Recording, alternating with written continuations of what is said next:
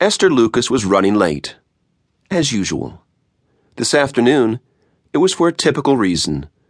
She'd been unable to find the boys' G's, which turned out to be exactly where she'd put them, folded in a neat stack on the dryer. It was the towels folded on top of them that had thrown her off. Now she checked her watch and hurried the boys along. "Come on, guys. This isn't a city hike. We have to get to the dojo." "Sensei said it's important to be on time," Jeremy, her youngest, reminded her. "I know." Sensei's said had preceded a solid third of his sentences in the past few weeks. Most of them were the kinds of things a mother loved to hear her children mouth, but they all mainly revolved around a sense of orderliness and balance that Esther had never mastered. "We're almost there," she said. "See?" She pointed to a small, unassuming building sandwiched between a photographer's studio and a quilting shop. A sign in the window announced the form taught, Shotokan Karate, and the instructor's name, Ryohei Kobayashi, in Roman letters. The lovely calligraphy of Japan followed, presumably announcing the same information. The boys slowed as they reached the door and entered the dojo with the dignity and hush that always surprised her.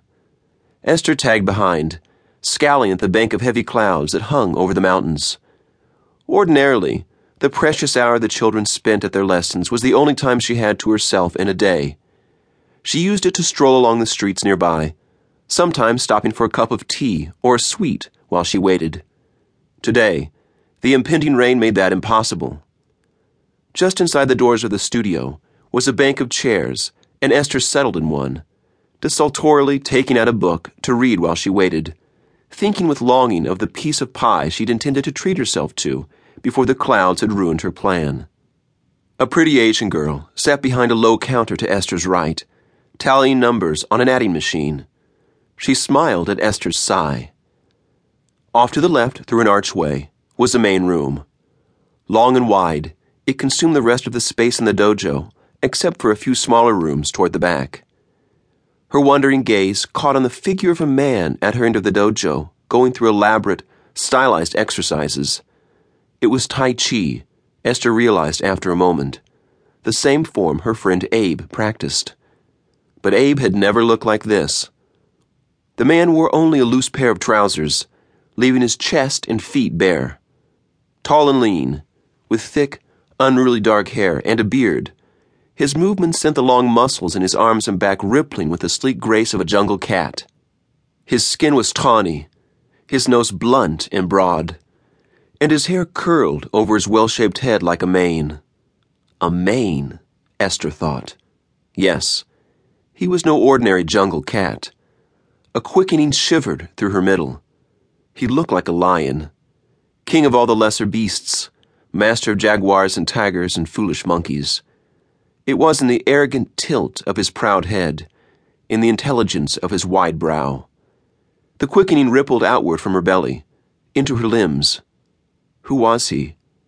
She knew she had never seen him here before. As he shifted once more, the light from a window high on the wall spilled over him, showing tiny strands of silver in the glossy mahogany hair. He wore a neatly trimmed beard, and it had been heavily painted with the same silver. Esther inclined her head with a small frown. Sure he'd not yet seen 40. She wondered if genetics or tragedy had given him that early frost. Absently, she thought she should quit staring, but somehow it seemed as silly to turn her eyes away from the natural splendor of his male form as it would be to turn away from the brawny shoulders of the mountains. She let herself admire him until his set was complete. He paused, shaking his hands loosely. The heavy canvas trousers rode his hip bones, showing a lean, tanned stomach with a line of dark hair running over the muscles as if for emphasis. Another quiver ran over her nerves.